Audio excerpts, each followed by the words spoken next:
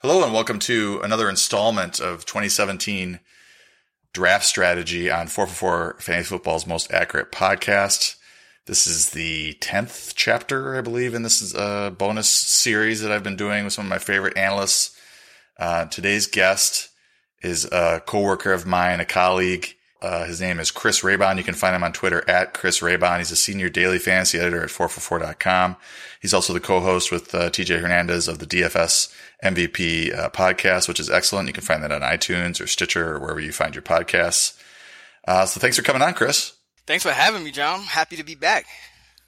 Yes, it's been a busy few weeks for us with the whole rollout over at SI.com, but now we're getting settled in here, hopefully ramping up towards the season, getting a chance to really refine our draft strategies. So initially, I just want to ask you, is there anything that you are seeing in 2017 drafts and your mocks and your MFL 10s that maybe you're not seeing in other years in terms of positional depth, strategies that are working, strategies that aren't working? Yeah, I think what's interesting is the wide receiver position, especially in PPR, the wide receiver 2s and wide receiver 3s. If you even look at our projections on 444, you have the wide receiver 11 and the wide receiver 30th separated by about maybe 1.5 points per game. So there's a lot of depth in that middle tier. And the thing about it is some of those receivers, Stephon Diggs, Willie Snead, Pierre Garçon, those guys are going in the 5th, 6th, 7th round of certain drafts, depending on what site you're playing on. So that's a situation where I'm kind of looking at it as, okay, sometimes I will kind of take a bottom-up approach in my draft strategy and say, okay, I know I'm going to be able to secure some wide receiver value in these 4th, 5th, 6th rounds, and it might lead me to either take an extra running back that I maybe wouldn't have otherwise felt comfortable taking a shot at in the back half of the 1st or early 2nd round, or maybe I'll go with a Gronk or a Kelsey or a Reed at tight end or a Brady or Rodgers or something like that, just because I'm really confident in some of that middle round wide receiver value. Yeah, it sounds like you're seeing what several of the analysts that have come on are seeing, but you phrased it in a different way because you're talking about specifically the wide receiver depth. 3rd round drop off, those receivers in the 3rd round don't look that much different than the receivers in the 5th or 6th or, even the 7th round, if depending on how much you like some of those middle round guys. And, I think what you're talking about with the tight end, maybe, Kelsey there in the 3rd round, Gronk maybe in the 2nd round. How important do you think with the wide receiver drop off would it be to get a stud or two at the receiver position? I think that it's actually more of a drop-off at running back to me. Like, I think because once you're getting, I think Odell and Julio and Antonio Brown are in one tier, and then you have that next tier with Jordy and Michael Thomas and AJ Green and Mike Evans. But after that, it kind of levels out a little bit because, especially with Andrew Luck, you have the T.Y. Hilton, T.Y. Hilton, Andrew Luck situation. We don't know what's going on there. And then, Doug Baldwin's always going to be who he is. Des Bryant, tough schedule a little bit. DeAndre Hopkins is a guy that I'm going to probably fade mostly in drafts just because looking at what has happened with the Texans over the last 3 years, Bill O'Brien's scheme has been complex. And as the quarterback has gotten younger and younger and less experienced, the offense has essentially fallen off a cliff. It's trended down every year in terms of points, in terms of yards per play. So with Savage and Watson, I don't know if that's going to change this year. So I'm kind of just aiming for those 2 stud running backs and almost trying to say, okay, well, I might not have a stud wide receiver, but I can make that up in those middle rounds by just kind of hammering the position probably 3 through 6 or 4 through 7. Okay, so one of the things you just mentioned there was the Houston quarterback situation. I believe I read that in your 3 key fantasy football facts about every NFL team's offense article, which we're going to go over today. We're going to actually hit them position by position and talk about some quarterback stuff first, then running back, the wide receiver, and then tight end at the end. These are stats or trends or tendencies that Chris has dug up in his offseason research, and I was reading through it today, and it's just excellent stuff. So it's 3 key fantasy football facts about every NFL team's offense. If you Google that, you'll end up finding it. I'll also tweet it out again after we post the pod. But let's start with the quarterback position. You were talking a little bit in there about Tom Brady, the acquisition of Brandon Cooks, maybe indicating that they're going to go pass happy, coupled with what their running backs can do. They're a little bit more versatile than LeGarrette Blount. Do you feel like he might be in for a career year?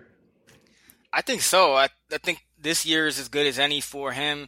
They made an effort to get running backs who can play out of the shotgun more. Even though Mike Gillislee, for example, isn't a good pass catcher necessarily, he can play out of the shotgun. Predominantly did that last season, and then they got Burkhead. They still have White and Lewis, and Cooks now in the fold. Rob Gronkowski, I think we're kind of maybe even underestimating him and the fact that the missed games they're going to happen, but that doesn't necessarily mean that he's going to miss another 8 games this year. And if he plays 13 to 15 games and then you have Brandon Cooks on top of that, I don't see why Brady can't match his career best year. Yeah, and Gronk's actually healthy going into the season this year, which is a nice change. Second round seems like reasonable for him. But okay, moving on to Washington, Kirk Cousins. You write that his attempts might be down, but his red zone efficiency might be up. Why do you say that? Well, Pierre Garçon and Deshaun Jackson last year, not very good in the red zone, 2 of 24 in terms of turning red zone targets into touchdowns. So Kirk Cousins had a very good year, but his touchdown rate was actually lower last year than it was the year before. He threw only 25 on 606 attempts last season after throwing 29 on just 546 the year before. The Redskins went out and they made an effort to get a big guy in Terrell Pryor, and Jay Gruden has talked about getting him the football in the red zone. You're gonna see Jordan Reed. You're gonna see Vernon Davis out there. And I just think with bigger bodies and more adept red zone receivers that Kirk Cousins could push for 30 touchdowns, even if his pass attempts come down a little bit. All right, moving on to Pittsburgh. Ben Roethlisberger has long been I don't know if it's long, but the recent splits, I guess, and on the road have been pretty bad. But the one reason I'm really excited about him this year is that he's got Martavis Bryant back, and the numbers are pretty stark. Do you want to go over those splits? Yeah, so since 2014, when Martavis came in the league, Ben has averaged 276 passing yards per game without him, but when he's in the lineup, that jumps to 337 passing yards per game. Ben's yards per attempt jumps from 7.95 to 8.39 with Martavis in the lineup, and his touchdowns per game passing jump from 1.78 to 2.11. So, and what's more important is his attempts per game actually jump up by 5 from 35.5 to 40.5, which indicates to me that when the Steelers have a healthy Martavis Bryant to complement Antonio Brown out there, they're a lot more aggressive in throwing the football, and it's led to some really big numbers for Big Ben. So I think he's a quarterback that you still have to be careful with on the road, but he's probably worth at least drafting just for his home games, because he has that 6 touchdown upside that we've seen. Yeah, I was looking at Roethlisberger's schedule, and there's about 5 games. I don't know them off the top of my head that you would try to avoid, tougher road games. And I was trying to find the quarterback that fit best with that schedule by looking at our adjusted fantasy points allowed. Unfortunately, it was Houston that came up number 1. Doesn't inspire a lot of confidence. And then Joe Flacco, Baltimore, came in number 2. He's got 5 pretty good matchups: Pittsburgh, Chicago, at Tennessee, Detroit, and then Indianapolis is the 5 games that he's replacing. He would replace in Ben Roethlisberger's lineup. Of course, he's got the back injury, but a couple of higher price guys that were in the top 11 were Matt Ryan and Matthew Stafford. So if you're looking for maybe building a committee out of those middle round guys, those might be 2 guys you could look at. How about Jameis Winston? I looked at Deshaun Jackson's splits with over in Philly and in Washington. He really had a significant impact on the offense. I just want to highlight these real quick, and then you can talk about his fit with Winston in that offense. But when those teams had him in the lineup, the passing yards were 274. Without, it was 250. Yards per attempt, 7.8. Without, 6.63. Touchdowns per game, 1.58 with Deshaun, 1.34 without. And then the interesting thing was how much he impacted the rushing game. 123 yards per game for the team with Deshaun Jackson in the lineup, 98.7 without. Rushing TDs, 1.0 with Deshaun, 0.62 without, and then yards per carry, 4.6 with Deshaun, 4.06 without. Everything there is between a 9% and a 25% increase, except for the rushing TDs, which go up by 60% or so. What do you make of this? I think that Deshaun, first of all, he's a proven quarterback stat enhancer, which is what I wrote about in the second blurb of Tampa Bay. When he was in the lineup with Kirk Cousins, I mean, a yard per attempt more nearly. And the one thing I'm thinking about Deshaun is that I don't know if Jameis is necessarily worth this like quarterback 6-7 ADP that he's had in certain sites. I think he's going kind of right after those more established studs, because one thing that happened last year was in the first few weeks of the season, the first 3 games, he threw 67% of the time. And then from then on, Dirk Cutter really dialed it back. They went to a slower paced attack, a lot more run heavy, even though the run game wasn't really working at all. Remember, Doug Martin under 3 yards per carry, but Tampa Bay only threw it 55.1% of the time. And I think that these additions of Deshaun and O.J. Howard have a lot of people thinking Winston's passing stats are just going to explode, but I think they're actually going to help in the run game a lot, and that might actually be a reason they were acquired too, so Dirk Cutter could continue to call these running plays for his young Bucks offense, because Deshaun he's gonna make the safety stay back, so you can't creep up as close to the line of scrimmage, and O.J. Howard is one of the better run blocking tight ends. So I think you have to have a little bit of caution there with that really high ADP. I'd like to get him more so in that 10 to 12 or outside it range than start creeping up into the 6-7 range. Yeah, the other thing with those splits that I pulled was that the passing attempts with Deshaun 35.1, without 37.8. So they actually threw more without Deshaun in the lineup, and then rushing attempts 26.8. With him, 24.3 without him. So they ran the ball, 2.5 times less per game. So that goes right in line with what you're talking about there. And that might be a bonus for Doug Martin / Jaquiz Rogers, for owners who want to maybe do a tag team with those two, or just target Jaquiz Rogers at the end of the draft, or 12th round, 10th round. His ADP is rising a little bit, but it bodes well in terms of the running game for Tampa, given the addition of Jackson stretching the field there.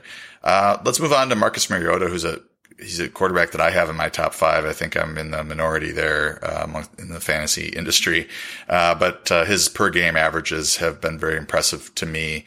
The issue has been staying healthy, and if he's able to do that, I think he'll have a career year, and he's a real threat to finish in the top half of the QB1 ranks. So you also seem to like what the offseason moves mean for him.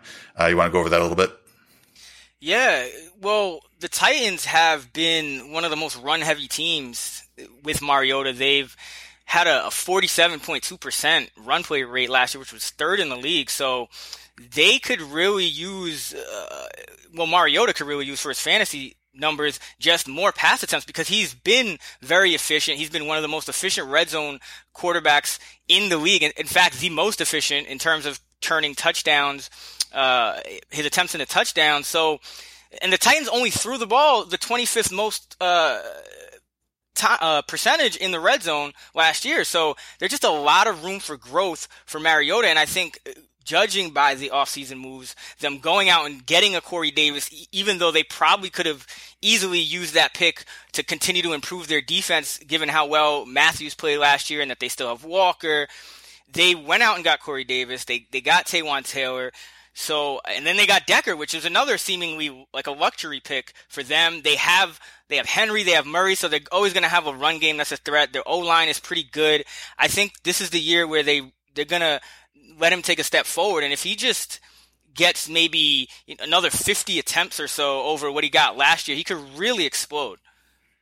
Yeah, he's one that I've been taking sometimes in the 8th, 9th round when he's there, kind of going away from the late round. I mean, that's a fairly late round pick in the scheme of things, but I've been going Dalton, Matthew Stafford later, but he's one that I sort of, when he's there in 8th, 9th round, that's a pretty attractive pick there because you're adding him to a team that's already got 3 or 4 receivers, 3 or 4 running backs, maybe a tight end.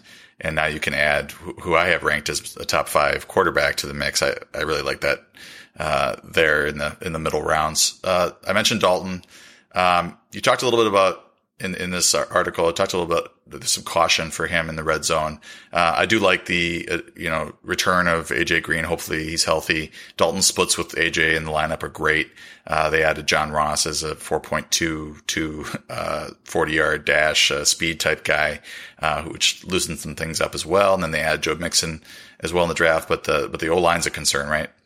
Yeah, and that's kind of why I'm pretty cautious on Dalton. I mean, I don't think there's a lot of separation between many of these late round quarterbacks that you're going to get from the, say, 12th to 20th pick. I mean, you got Carson Palmer and you got Dalton and you got Eli and, I mean, Tyrod Taylor, even though the passing, game is kind of collapsing, he can still run. So there's all these guys. There's not really a lot of separation, but I'm kind of pumping the brakes on Dalton a little bit just because he's notoriously bad at dealing with pressure. And this is going to be the first year where his offensive line is probably going to be one of the league's worst units. We're used to it being one of the league's best units. And then it's kind of tough for me to see him exploding because they have not really been willing to throw the ball in the red zone a lot. They rank 28th or lower in red zone pass play rate each season since 2014.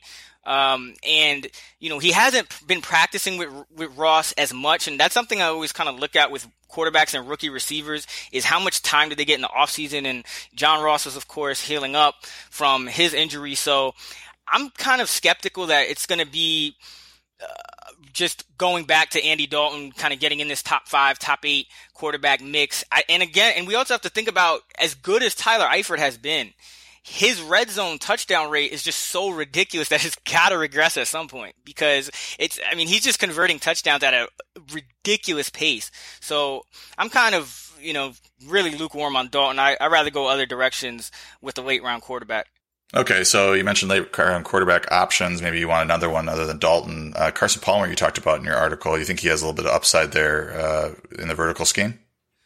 Yeah, I think Carson Palmer, because of the way Bruce Arians calls that offense, they're just very vertical. They take a lot of risks. It leads to some variance in terms of the numbers from year to year, not only for Palmer, but for the receivers as well, aside from Larry Fitzgerald, just from week to week.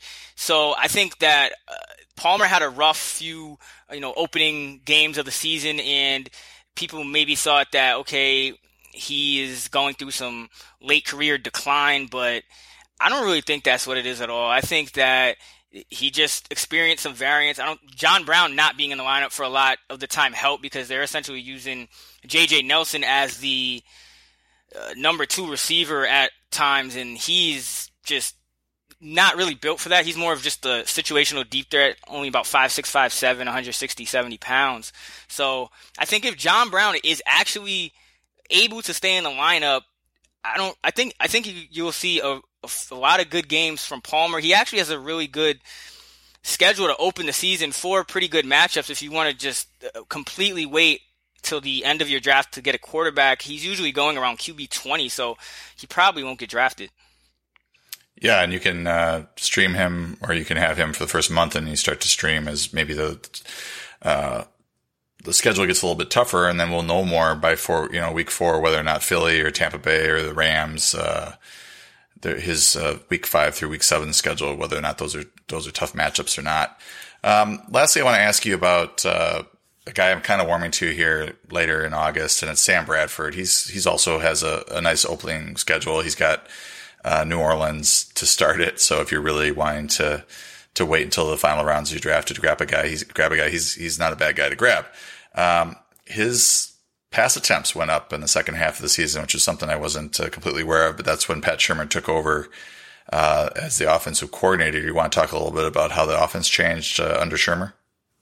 Yeah, so they essentially just went to more high percentage passes. Their passing rate went from 57% to 66%.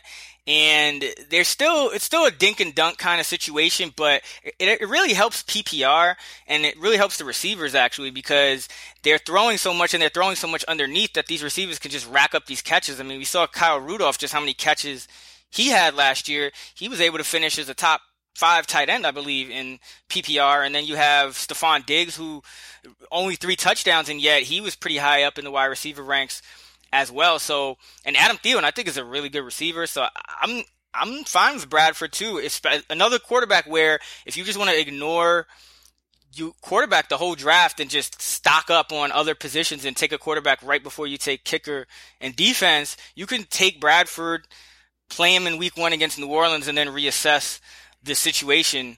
I think that's not a bad move at all. Yeah, I think in 2 QB leagues, he's a very interesting pick if you want to, draft your one quarterback fairly early and then wait a few rounds, several rounds, and grab him in the middle rounds when, the quarterback position is starting to dry up a little bit, because I don't think his ADP is going to spike anytime soon. Let's talk about the running back position a little bit. LeSean McCoy is an interesting player because, heading into the offseason or heading into the rankings process, I really liked him in terms of, the production he had last year and, continuing with a good running offense and everything. But all these changes that the Bills are making here, losing Sammy Watkins, I think hurts the running game a little bit.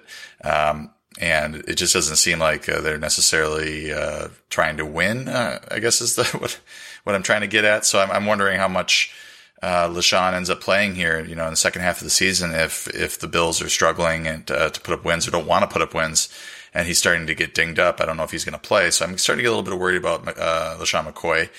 You have some other worries about him. Is that correct? Yeah, I'm starting to see a lot of red flags too. Like yourself, I was really high on him. I thought he was kind of the consensus top pick after the 3 of Zeke and Bell and DJ and the 3 wide receivers. But now McCoy is kind of just sunken into that next tier of running backs, lumped in with the Ajayes and the Howards, and he might not even be on the top of that tier for me anymore. And that's because they're switching running schemes. So the new regime is going to more of a fullback centric running scheme, and that doesn't necessarily suit McCoy. He's averaged only 3.9 yards per carry in 114 carries under center with the Bills, whereas he's averaged 4.9 yards a carry out of the shotgun.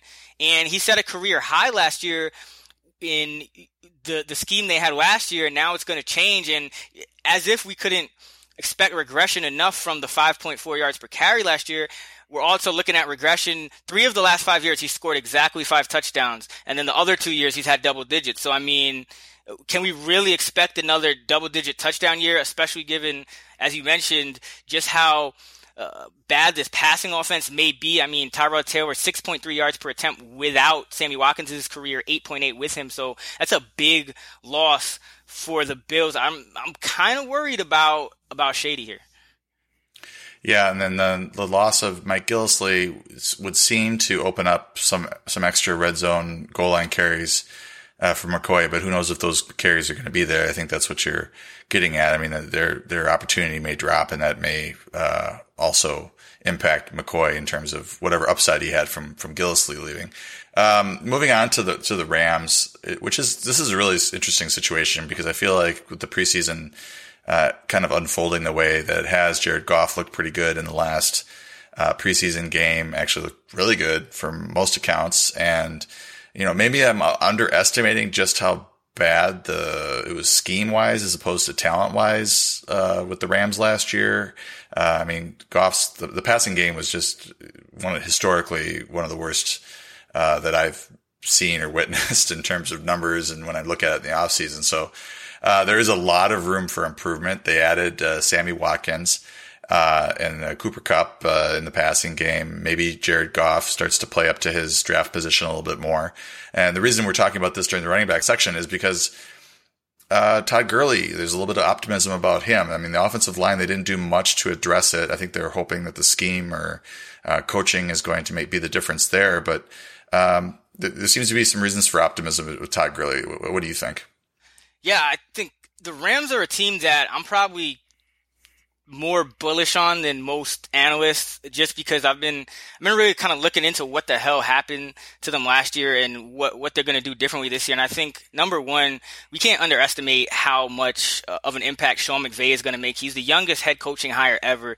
He's a genius, essentially, on the offensive side of the ball. And then he's coming in for somebody in Jeff Fisher that was literally the worst. I mean, just completely incompetent toward the end of his tenure there. And the thing about Gurley, why I'm optimistic, I have him in that tier with McCoy, with Ajayi, with Devontae Freeman and all those guys, is we saw the upside already, and we saw it in his rookie year right off the bat. So I think that with running backs, we always talk about how things like yards per carry is it's unreliable from year to year. And what that tells me is that running back production, it's very fragile. The efficiency, a couple of things can change and everything can just go down the drain. I mean, we saw it with Thomas Rawls as well last year, where the Seahawks, the year before, he led the league in yards per carry. Then last year, the Seahawks offensive line it gets so bad that he can't even, it just completely collapses, and his efficiency goes in the gutter. I mean, Doug Martin, we've seen him go from, brilliant seasons to under 3 yards per carry. So I don't think we can read too much into last year with Gurley. And I think McVay, he's going to use him. He's using him more in the passing game, splitting him out wide, putting him in a slot. They're apparently installing like run pass options for Goff so he can check out of running against loaded boxes, which I don't know why that wasn't an option before, but I'm pretty optimistic on Gurley. I think he has a pretty good chance at being that running back that everyone's kind of wants Ajayi or Howard or some of those guys to be that are going before him. I think he could end up being that guy that ends up coming in behind Le'Veon and behind DJ in terms of that top 5. Yeah, and people should remember that, Benny Cunningham is gone now. He was eating into Gurley's catches, involvement in the passing game.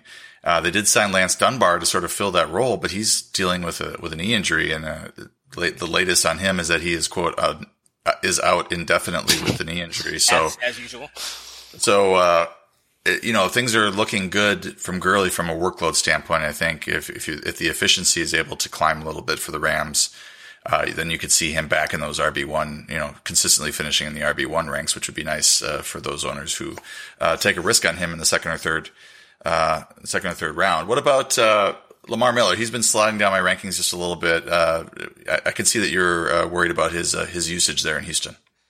Yeah, he went from kind of a really sexy pick last year to just this completely unsexy pick this year. Bill O'Brien said he wants to scale back his workload. Miller, O'Brien's historically given a running back a lot of carries, 20 touches more than almost any other coach over the last few years.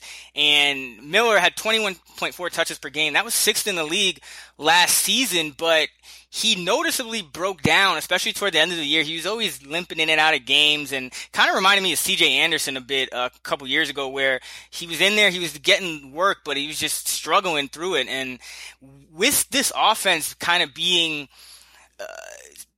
not necessarily looking on the way up just yet, again, I think it's going to take some time for these young quarterbacks.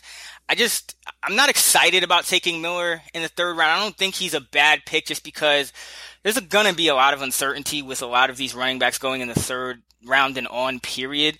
But I think projecting him for just the same workload as last year probably is not going to happen. Foreman eventually, they drafted him. I'm sure at some point he'll start to eat into that role. I don't think they're happy with Alfred Blue or anybody like that. So let's talk about one of my favorite players of all time, Danny Woodhead. You write about him in your article about how his usage is probably going to be high, and I'll let you get into that. But I have noticed that his ADP really hasn't risen a whole lot. Seems like he's still going in that 6th round. PPR, he might go 5th round. I think maybe before that he was maybe going in the 7th, but not in any drafts I was in. I probably took him in the 6th or 5th. But, he's probably going to split that backfield with Terrence West. Can you talk a little bit about the running game in Baltimore and what you're expecting to see in terms of workload for him? Yeah, I think a few things are interesting that are going on with the Ravens in the backfield. One is in 8 of John Harbaugh's 9 seasons, the Ravens have finished in the top 10 in running back target rate. They've averaged a ranking of 5.6 out of 32. And a lot of that was Ray Rice, but they've seemingly been wanting to get back to that because if you remember in the offseason, Danny Woodhead was one of the more surprise signings where it just kind of came out of nowhere that he was going to the Ravens. That didn't seem like a team that he was necessarily going to be in the running for him. So I think they really want to get back to throwing the ball to him. But overall, I think the Baltimore Ravens pass game volume is going to go down. And I think some people seem to be very bullish on just the whole passing game because it's kind of really evened out with Pitta out of the picture now and whatnot, where I think I see Macklin and Wallace going pretty high sometimes, but Greg Roman, they hired him as an offensive assistant. Now, he's not the OC, but anytime he's had an offense, they've never finished higher than 29th in pass attempts, and they've been really making an effort to commit more to the run after 2 straight seasons of leading the league in pass attempts, but being completely horrible at it. Like, they weren't a good passing team. So I think they've kind of realized that, hey, we need to throw a little less. So I'm actually pretty bullish on Terrence West. I think he's a pretty good stab when you're getting toward the double-digit rounds or a little earlier because the defense could be a little better this year, and if they're passing less and they're going to play more of that style where they're just going to use their running game, they're going to use Woodhead out the backfield, I think that Terrence West, I mean, he's got to have at least 8 touchdown upside, perhaps 10 if he's gonna get some decent, even if Woodhead gets some red zone work. So I think that running game is going to be used a lot more for Baltimore this year. Oh yeah, I think Terrence West, his ADP has kind of risen into the 8th round. I think there was some concern that they would acquire another running back there, but that doesn't look like it's going to happen. I don't think the other one guy was rumored to be there or to maybe be signed there is Rashad Jennings. I don't think that's an upgrade over West at this point. So I like this as a value for both players, Danny Woodhead, especially in PPR, and then Terrence West. I think he's decent in PPR as well, but maybe more of a threat in standard given the touchdown upside there. Let's talk a little bit about Cleveland. Isaiah Crowell, had a nice year last year. I think we thought maybe, or at least I did, I thought Duke Johnson might get more work in the running game, but they seemed like they really handed the keys over to Crowell. But they didn't run the ball a whole lot. Do you think there's some more upside there given Hugh Jackson's tendencies? Yeah, Hugh Jackson normally likes to run the ball, but he just had to abandon it last season because it just broke. It literally just broke around week 5.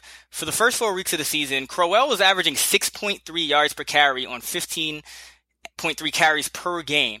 Then all of a sudden, from week 5 through the bye in week 13, he just sunk to 2.5 yards per carry, only got 10.3 carries per game, and that kind of coincided with one of their interior linemen, Joel Bitonio, going down with a season-ending injury. So in the offseason, they go out and they sign Kevin Zeitler, they sign J.C. Treader, 2 really good offensive linemen. They're getting Bitonio back. They have a future Hall of Famer in Joe Thomas. So they have 4 really good offensive linemen. They project to have one of the best offensive lines in the league. Like, I'm talking about, it could challenge Cowboys or Raiders level this season. And I think that's just a really good situation for Crowell. He did a lot of damage on not much work. And the Browns have kind of shown that they really don't view Duke Johnson as a running back. I mean, he's out, and I like him for totally different reasons, but Duke Johnson has kind of been in the wide receiver meeting room. He's playing slot receiver.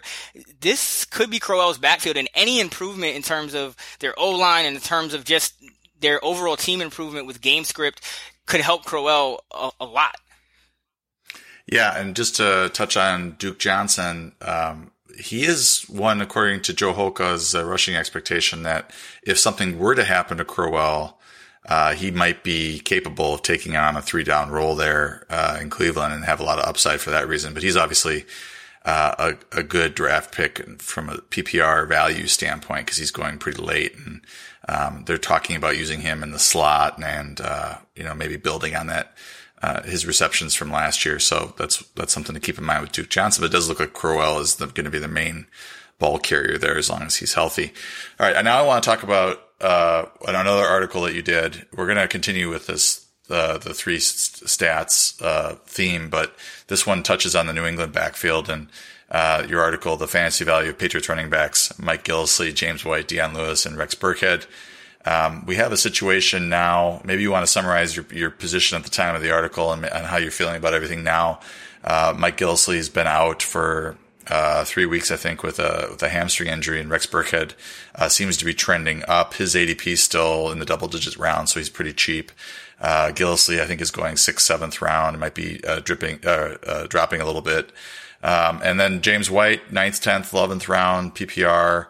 Deion Lewis going very, very late. Talk a little bit about this backfield, how you think it's going to shake out. Right. So when I initially wrote the article, this was before Gillislee was having the hamstring trouble. So essentially, what I noticed was that Bill Belichick has been raving about Gillislee, and initially there was kind of no one knew what to make of it because Burkhead got signed first. So everyone kind of thought, okay, they signed Burkhead to be this lead back, and then they signed Gillislee, and he was just kind of a luxury. But what I think they were doing was they wanted to sign him just to upgrade that Brandon Bolden role, because the Patriots are one of the best teams in terms of roster construction that we've ever seen. And Brandon Bolden was like one of their only weaknesses, where he was such a good special teams player, but not a good running back. So now they got this guy Burkhead. We saw him, go crazy in week 17. But Burkhead is the guy that would play the backup role to Gillislee. He would step in to that role. And this power back role for the New England Patriots, it has produced double-digit rushing touchdowns in 4 of the past 5 seasons. The Patriots get inside the opponent's 10-yard line pretty much more than any team in the NFL. Every year over the past 5 years or so, they've been in the top 4 in terms of plays inside the 10, and they run the ball on usually about half of those plays. So there's a lot of upside for whoever wins that Patriots power back role. I think right now you really have to look at Burkhead and just take him as that value pick. But even taking Gillislee where he's going, because his ADP is dropping, taking Gillislee in the 7th and then cuffing him to Burkhead. I'm not usually a fan of cuffing, but if you secure that backfield, it could have, we saw what it had last year, 300 touches and 18 touchdowns for LeGarrette Blount. So I think you have to really look at that backfield as one that could be extremely valuable. I agree. I like the idea of having them both, but you usually don't want to use 2 running back picks on the same backfield. But this is, as you mentioned, one of the highest producing backfields in the league year in, year out. We know the offense is going to be great. They're going to be in the red zone all the time. So this is a situation where it's probably worth it. How about Denver? What do you think about C.J. Anderson? I know Jamal Charles is going to get an extended look in the next preseason game to see how his knees look. They still have Devontae Booker. They got Henderson, the rookie, who's kind of trending up. What do you think about the usage there, Mike McCoy's offense? This is another one where I feel like what they said they want to do is get Charles 8 to 10 touches a game, get CJ more involved in the passing game this season. So, theoretically, if Charles is going to be capped at 8 to 10 touches if he makes the team, that's probably solid for CJ. But again, I don't know what to make of C.J. Anderson. He just seems to always be kind of either banged up or just completely average when he's on the field. So I just don't really know where I'm at with him. I'm fine with kind of taking a stab at him in the 6th round of drafts where he kind of falls to sometimes. But I'm kind of low-key thinking that this Henderson guy could end up taking over that backfield sooner than later. He's played really well in the preseason. Booker just seemed to lack the vision. I think his time might already be past, and he's hurt anyway. But I think Henderson is a really interesting name to monitor as we go forward in the season, especially if we see C.J. Anderson get banged up again like he usually does.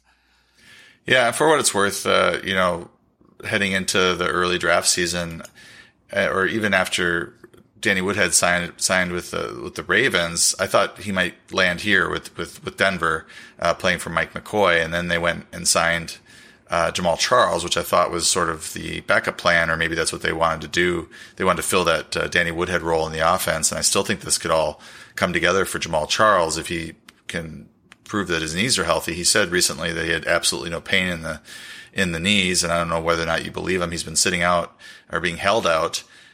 So I guess we'll see how he does in the next preseason game. He's been cleared. He's been doing everything with the team and all that. So they kind of kept him on ice, and we don't know for sure why, unless they're just being really cautious with him. And he's somebody that I've been taking a lot of in the 13th round and 14th round in NFL 10s, and maybe I'm going to regret that because I can't get out of that pick in the best ball, because if he gets cut, then all of a sudden maybe his career's over and I get nothing out of that pick. But that's definitely one to watch, and it'll be interesting to see how he does in the next game. You mentioned some concern with Amir Abdullah in terms of his usage and where he's being used on the field. He looks like an upside play. He did get quite a bit of usage in the 1 or 2 games that he played last year before the injury. Joe Holka loves him in terms of being a good runner and having a lot of upside with vision and all that. But you have some concerns about his where he's being used in the field.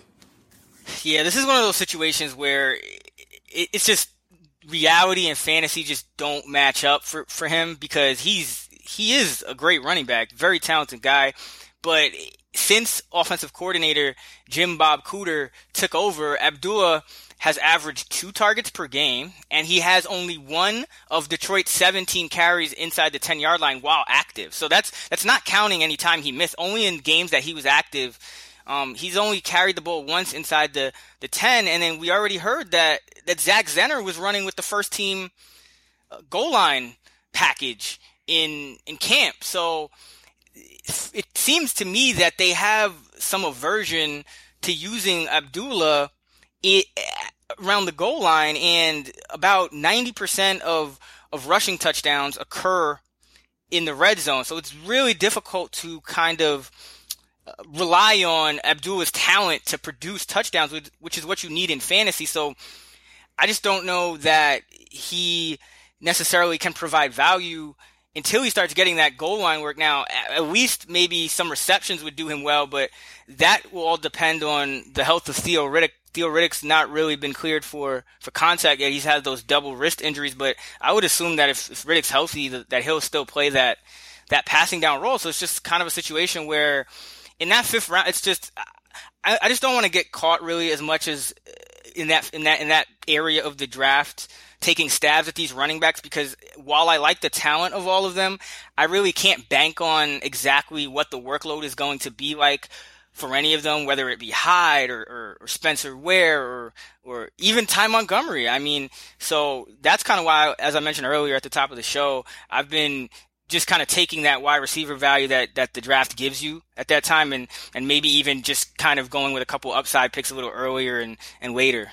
Yeah, and Abdullah, as you mentioned, is getting it on 2 ends. He's getting it in the passing game, being his workload being kind of eaten into by Theo Riddick, who's likely to continue to catch 4 or 5 passes per game. And then if this red zone thing continues with Zach Zenner, then he won't have those scoring opportunities either. He did see quite a bit of work in the 1 or 2 games that he played.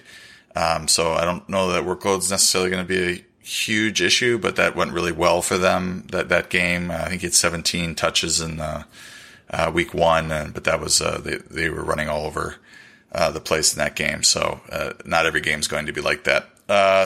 And moving on to Seattle, this is one of the more muddled running back situations. You have Eddie Lacy there. We get an update on his weight every 2 or 3 weeks, which is nice to know how much he's weighing. I'm a fan of his talent when he's healthy and relatively svelte, but Thomas Rawls is still there. He played really well 2 years ago. Wasn't as productive last year. They have CJ Prosise there as well. Rawls is kind of turning into a little bit of a sleeper right now because he is running ahead of Lacy, or has been the last couple of weeks of camp. And it appears that he might be first in line for those carries on 1st and 2nd down. What do you make of Rawls?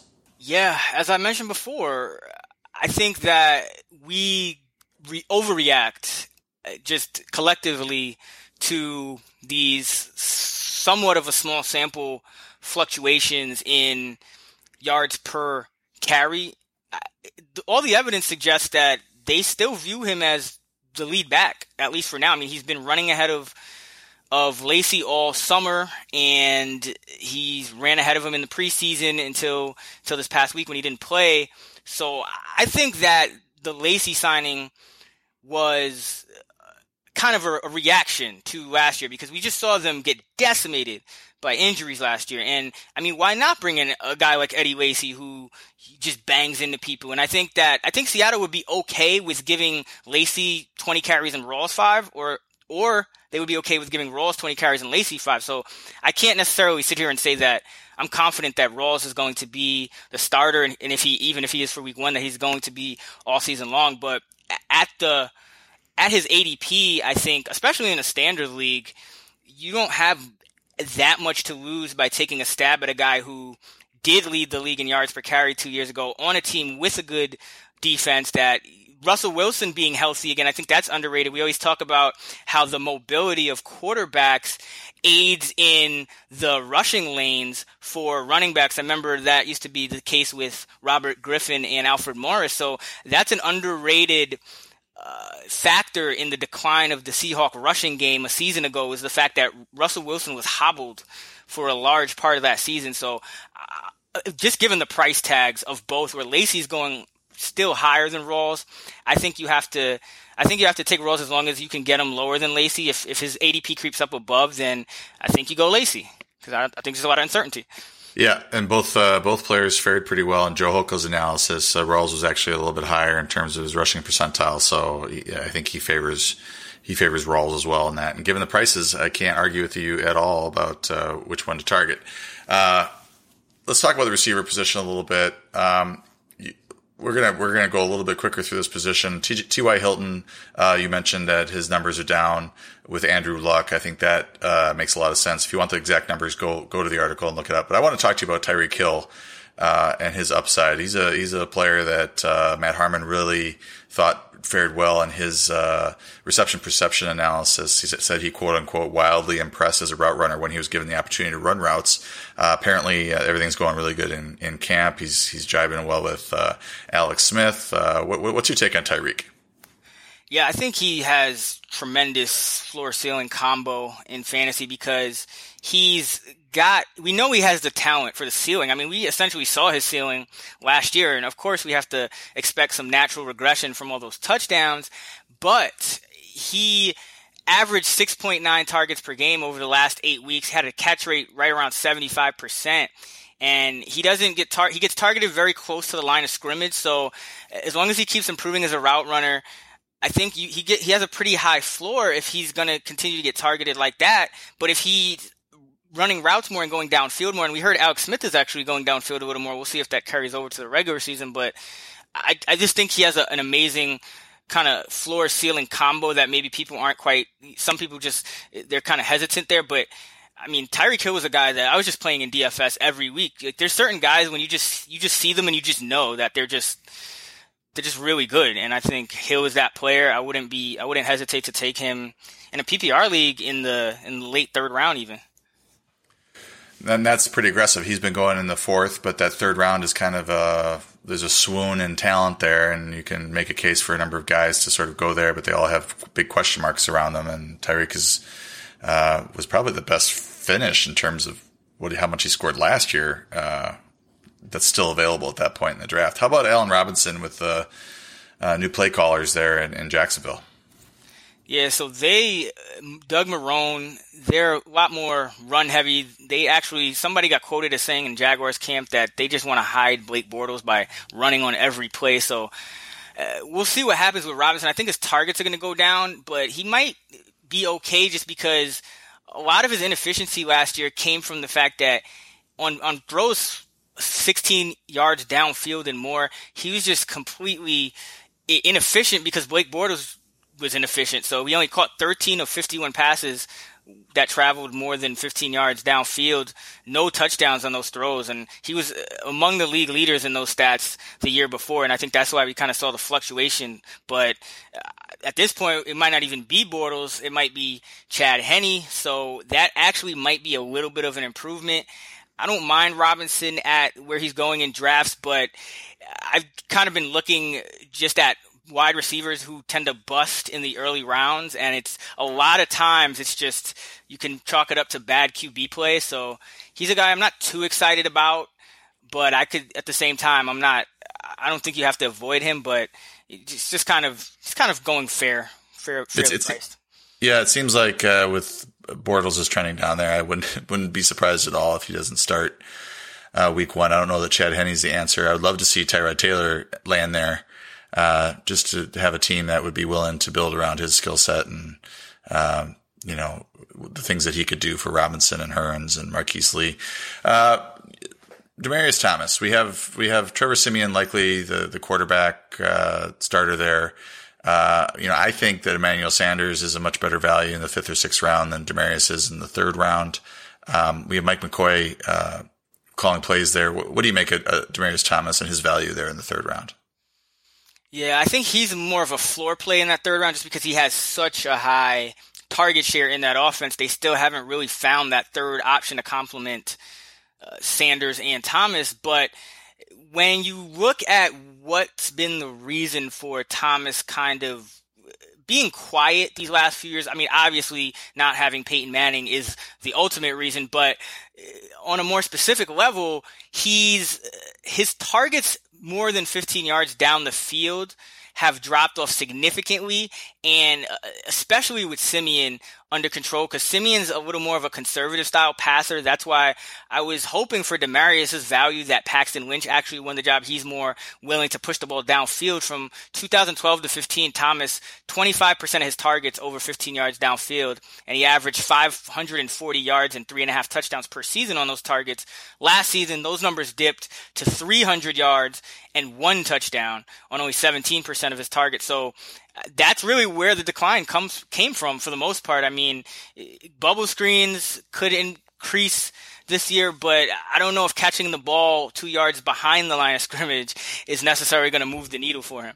And you have a stat that is good for Pierre Garçon, or you have an observation that you made about Kyle Shanahan with Pierre Garçon. And I don't know that I need any more reasons to get excited about Pierre Garçon and his draft value right now. I take him just about every 6th round I can in terms of PPR drafts anyway. Just looks like he's going to be a high volume guy there in San Francisco. What's your take on Garçon? Yeah, it seems like Kyle Shanahan is in the minority almost. I mean, it could just be because of what's been going on around him, but Garçon has averaged 9.6 targets per game in his 2 seasons with Shanahan. And then the seasons leading up to it, he only averaged 7.8 targets per game. And the seasons after he left Shanahan, 6.9 targets per game. So Shanahan seems to view him as this kind of offensive focal point in a way that, for whatever reason, whether it just be better receivers on the team or not, that no other coach has really viewed Garçon as. I mean, even the contract they gave him, $20 million guaranteed this year, and then they signed a bunch of role players around him. They didn't really sign another legitimate receiver. They was just like Aldrick Robinson, Marquise Goodwin. They got Curley to play the slot. So I think Garçon is going to be the focal point of this offense. Brian Hoyer, competent quarterback, so I don't think there's too much downside there. I mean, the only thing is he might struggle for touchdowns, but we know that that's one of those things that just has a lot of variance. So, I mean, you're taking those targets there, and then you're hoping that instead of 4 touchdowns, maybe he lucks out and gets 7 or 8. Definitely, and it's, in my drafts, it's very difficult to pass on him there in the 6th round, even though there's often running back value at the same point in the draft. And sometimes I even need I need a running back there, but I decide to take Garçon as well, or instead as my wide receiver 4, just because I love the value there in that 6th round. Another guy that I've been getting a lot of 7th, 8th round, Cameron Meredith. You're a little bit concerned about him, his production there without Alshon Jeffrey. Yeah, something interesting I noticed, and it was that, okay, so Alshon, when he was in the lineup, Cameron Meredith was really actually kind of operating as the number 1 receiver almost. He was rivaling Jeffrey in terms of production, but when Jeffrey was out of the lineup, aka when Meredith was the defense's focus, Meredith's targets per game dropped from 8.3 to 6.0, and this was when the Bears, they needed a number 1 receiver. I mean, Jeffrey was out. So the fact that his targets dropped, I know there was a bunch of different quarterback situations going on, but that kind of tells me that he didn't he was struggling to get open a little bit, and his yards per target dropped over that span. His catch rate dropped. So that's just something to keep in mind. When these receivers go from the number 2 option to the number 1, because I mean, if you're scheming against the Bears last year, no matter how well Cameron Meredith is doing, first and foremost, you're taking away Alshon Jeffrey, you're taking away him deep,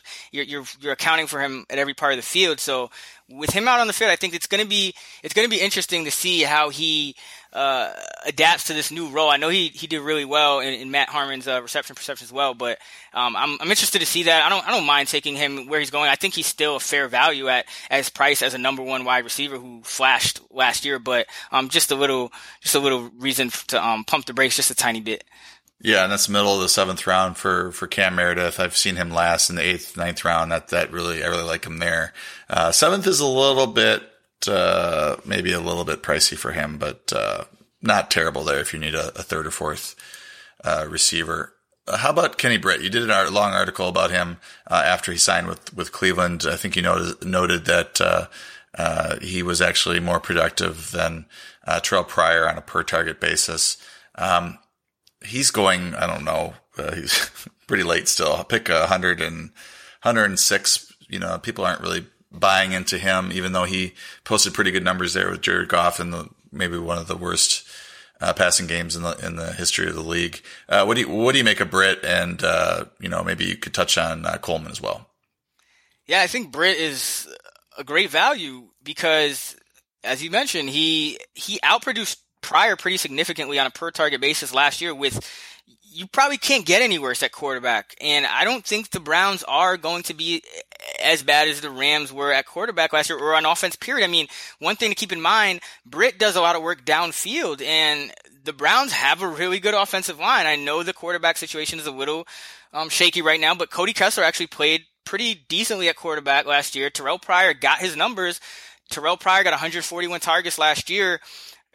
Hugh Jackson wants Coleman to kind of step up and be that number 1 wide receiver, but the team's actions suggest otherwise. They let Pryor grow and then essentially signed Britt to a deal that was more lucrative than the one Pryor got on the open market. So I'm pretty bullish on Britt. I don't think you have much to lose by taking him at the pick that he's going. I think worst comes to worst, you just get what you pay for, which is one of those wide receiver 4 types, but I think he could surprise with either target volume or efficiency a little bit and kind of move up to that low end wide receiver 2 or high end wide receiver 3 range. Yeah, Britt was going behind Coleman, I think, several months ago, but now we're looking at Britt's 46th off the board, pick 106, and Coleman's 47th off the board, pick 107. These are in MFL 10s after August 1st. So this is the last 3 weeks of data there. I'm going to ask you about one more receiver, Randall Cobb. He's not a guy who's terribly high in my rankings. It's hard with the Patriots, it's hard with the Packers in terms of getting all these receivers enough fantasy or just enough yards and touchdowns and catches to allow them to meet their current ADP. Cobb is going with pick 41, which seems to me like people are baking in his history as a pretty productive fantasy receiver, even though he was not very productive last year. You feel like he has a chance to bounce back. Why do you think that? Randall Cobb is probably one of my favorite picks at that ADP range. I think I just took him today in an hour 4 for 4 draft in like at 6-12 or something like that in MFL. I mean, at that pick range, when you're looking at wide receivers and your Garçons are off the board already, and maybe even your Meredith, I think you're starting to get into that range where you're looking for upside. You're looking for players that if a few things break right, they could massively outproduce their ADP. So we already have seen Cobb produce that like high-end wide receiver 2 season. We've seen him have 12 touchdowns in a season.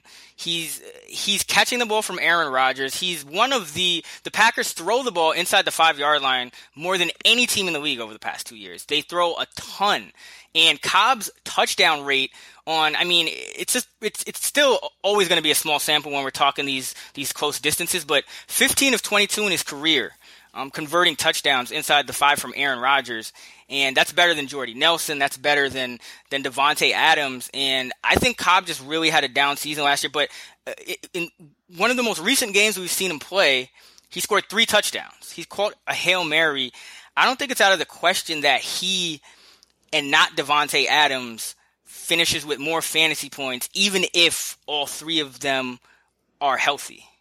That's an interesting take because you have Adams going 20 spots earlier, 50 picks earlier, 40 picks earlier. So if you feel like that is a possibility, then I can see why you like Cobb where you're taking him. And Adams is someone that I've just got ranked a little bit lower than I think the consensus, and it just seems like there's got to be some touchdown regression for him, and that might lead to positive touchdown regression for Randall Cobb. I think the dark horse there in that offense, and that was not even attempted at a pun, is the black unicorn, Martellus Bennett. I'm really interested to see how he fares in this offense, and it seems like he and Aaron Rodgers are building a nice rapport there, and whenever Rodgers has a nice talent at tight end, he utilizes him, and that brings us to the tight end position. So let's talk a little bit about Zach Ertz. As this whole thing with Jordan Matthews being traded away, Nelson Aguilar possibly playing in the slot,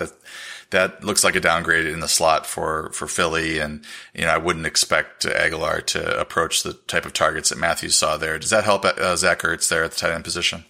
Yeah, I think it helps him a lot because Zach Ertz was a guy who had actually really hilarious splits without Jordan Matthews. I think he had 31 targets in 2 games without Matthews last year, just like a quarter of his production, his fantasy production in those 2 games. And now you take Matthews out of the equation, that's probably taken seven targets at least out of the equation that were going to go to somebody and replacing them with a lower volume receiver. And we've seen Zach Ertz be a high volume receiver. And one thing that I think is also working in his favor is that Alshon Jeffries, and I know you don't want to overrate the schedules at this time of the year, but I'm not looking at the defensive strength in total. I'm just looking at the cornerbacks that Alshon Jeffrey looks like he's going to face. And I mean, it's going to be Josh Norman and Aqib Talib and Patrick Peterson and Janoris Jenkins and Richard Sherman and just a lot of top end cornerbacks in this league. So I think that could kind of funnel the ball to Zach Ertz. Yeah, and Zach was kind of slipping down the rankings a little bit once they signed Alshon Jeffrey and Torrey Smith. And then now with Matthews departing, that it freed up some targets for him. And also, you got to think about the upside there with Alshon Jeffrey not being the most durable player either. If he happens to miss 4 or 5 games, all of a sudden you have Zach Ertz likely to be the top targeted receiver in Philly without Jeffrey in the lineup, I would think. So that's some upside there as well. You're optimistic about Eric Ebron, and I was too prior to this hamstring injury. He's been out for a lot of camp, and he's been someone that has had trouble staying completely healthy. But if he can get healthy prior to week 1, he should be able to produce. What's your reason for optimism about Eric Ebron? Well, what the Lions intended to do was they signed another tight end, Darren Fell, so that they could run to some 2 tight end sets and kind of free up Ebron from having to block and essentially put him in that Anquan Bolden slot role.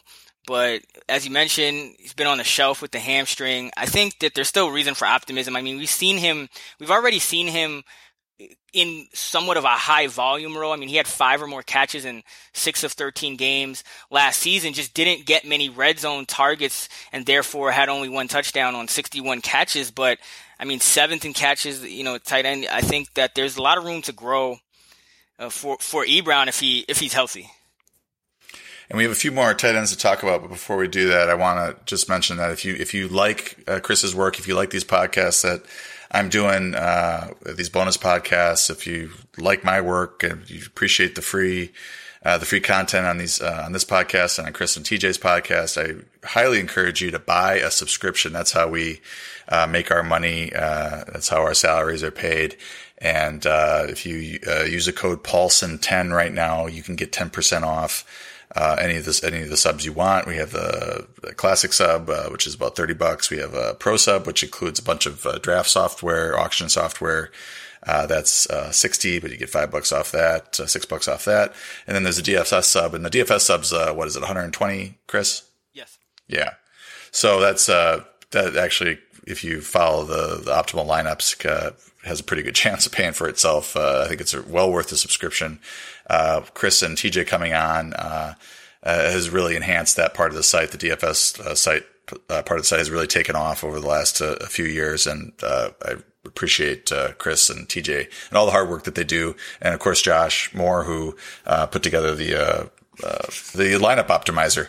I use that every week when I do my lineups at DraftKings and FanDuel and the other sites. So the last few tight ends here, you mentioned that there might be some TD regression for Coby Fleener in that New Orleans offense. Why do you say that? Because of Drew Brees, essentially. I mean, Coby Fleener, 16 red zone targets, only 2 touchdowns. Drew Brees has targeted his tight end about at least 16 times every year for a while. Even when he didn't have Jimmy Graham, he's been targeting his tight end. They're just a team that they have a high touchdown potential because of Drew Brees, because of the defense, because they play in the dome. And Fleener's one of those picks where he's essentially, you get him outside the top 12. You're not really wasting much draft capital. I remember a couple years ago, I would just absentmindedly just take Ben Watson as my, second or third tight end in MFL 10s just because, again, he was on the Saints and it worked out. So I think you can't underestimate the regression for Coby Fleener. And he was going as a 6th-round pick last year, and now I think there might just be a little bit of an overcorrection. So that's a situation that I'm attacking. That's a definition of the post-hype sleeper, where you draft a guy, you think he's going to be good, he doesn't do as well as you had hoped, and then now everybody's sour on him because he burned people and his ADP goes a little bit lower than maybe what it should. How about the Atlanta tight end, Austin Hooper? He seems to be kind of a sexy sleeper pick right now. He's not going too early, though. If you're looking for some upside at the position, he had the nice Super Bowl touchdown catch. Why do you like him? Well, their new offensive coordinator, Steve Sarkisian, one of his big changes is that he is going to use less of the fullback, and he is going to flex the tight end out wide more. So both of those things combined kind of would help Hooper to get on the field more. And Hooper did really well in terms of his efficiency in a very limited sample, but he was right there with Gronk in terms of efficiency. Obviously, again, small sample, about I think 27 targets. But Hooper is a really good player, and we know that tight ends in their first years they come along slowly, and then they tend to break out rather quickly after that. In most cases, unless your name is Eric Ebron. So, when I'm drafting tight ends, I'm trying to get, by the time Delanie Walker, Zach Ertz, Kyle Rudolph, Martellus Bennett are off the board, I'm trying to get one of those. And then, if I feel like it's a good day for Andrew Luck's shoulder, then Jack Doyle there at pick 116 is very attractive. But, the thing about waiting for the last guy in a tier is that sometimes you miss out on them and you have to have a backup plan. And Hooper is going 14th, Fleener is going 15th. So, these are players that are sort of fallback options that have some upside there, in the 12th or 11th, 12th round. That if you do miss out on the top few tiers, that you can get some production out of the position. Jason Witten's another guy who can offer baseline production pretty much guaranteed, as much as we can guarantee anything in fantasy football. He's going 17th off the board, but has finished in the top 11, I think 13 straight seasons. And then there's two kind of older guys I want to talk about here. Antonio Gates is one of them. You write that he's not really going away. I think, I don't know, we probably agree that Hunter Henry is being overdrafted at the number 10 tight end off the board. He has a lot of upside once Gates retires, but I don't think Gates is going to just stay on the sideline while Hunter Henry catches all the touchdowns, is he? No, I mean, we just haven't seen any evidence of Gates going away yet. Gates' snap percentage last season was actually higher than it was the season before Henry got there. Gates' snap percentage down the stretch after the bye was higher with Henry in the lineup than it was before. So he was trending upwards in usage and snaps, not downwards.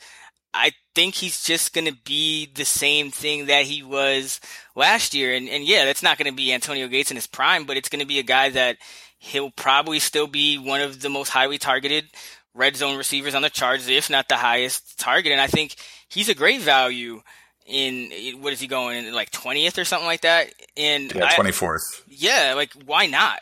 Especially if you're going to platoon the position or something like that. And I found some really interesting data when I was writing for my DFS playbook articles for each positional strategy.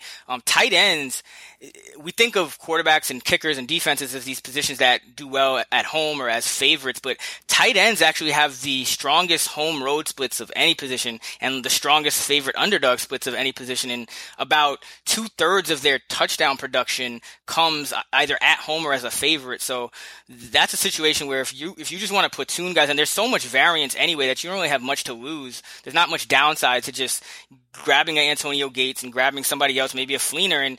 And these tight ends, it's one of my favorite strategies with these guys. Take the guys attached to the quarterbacks that throw touchdowns. Andrew Luck's tight end is going outside the top 12. Matt Ryan's tight end is going outside the top 12. Dak Prescott's tight end is going outside the top 12. Drew Brees' tight end is going outside the top 12. Phillip Rivers' tight end is going outside the top 12. So take those guys. Yeah, I'm just looking at the ADP right now. Gates going with the 24th as the 24th tight end off the board on pick 182. All three of the rookie tight ends anybody that listens knows that rookie tight ends have a real problem scoring fantasy points as rookies. They're all three of them are going before Antonio Gates, which I think's maybe it happens. Maybe Antonio Gates gets injured in week 2 and he gets outscored by all these rookies. But I'd be pretty surprised about that. Let's talk a little bit about Julius Thomas rejoining Adam Gase in Miami. You write a little bit about his the plan you think that the Dolphins are going to install for him in the red zone. Yeah, I think they went out and got him specifically to be their top red zone target. They were very spread out in terms of how they distributed targets in the red zone last year. 6 different players got between 5 and 9 targets, but no one got double digits. And we know Jarvis Landry is not, as good as he is, he's not necessarily a guy that you want to use in the red zone. I know Devontae Parker's getting some buzz. I would think he would also be a factor in there, but the Miami's OC, Clyde Christensen, essentially said, hey, I think this guy could be a 10 touchdown guy. Thomas's red zone rate, even if you take out Peyton Manning's the throws to him and just look at his career rate without Peyton Manning, still pretty good. So I think Thomas is going to get a lot of chances in the red zone. It's just at tight end, especially when you're in these standard leagues, there's no real downside to kind of foregoing a few projected yards here and there for some touchdown upside, because it's the touchdowns that are going to move the needle, not an extra 10 yards per game. Yeah, and if you're wondering about Jay Cutler taking over as a quarterback there, when he played for Adam Gase in 2015, Martellus Bennett and Zach Miller, that was the year they both had a pretty good year. 126 targets between the two of them, 87 catches for 878 yards. And 8 touchdowns combined for those two. Now, that doesn't mean Thomas is going to have that sort of year, but if he gets 60, 70, 80% of that, he could be in the tight end one conversation. So last tight end I want to talk about, and I've talked about him, I don't know how many straight pods, but Austin Seferian-Jenkins. He's been highly touted as the Jets' best offensive player in camp. OTAs before that. He's cleaned up his life. He's quit drinking. He's lost 25, 33 pounds, depending on who you want to believe.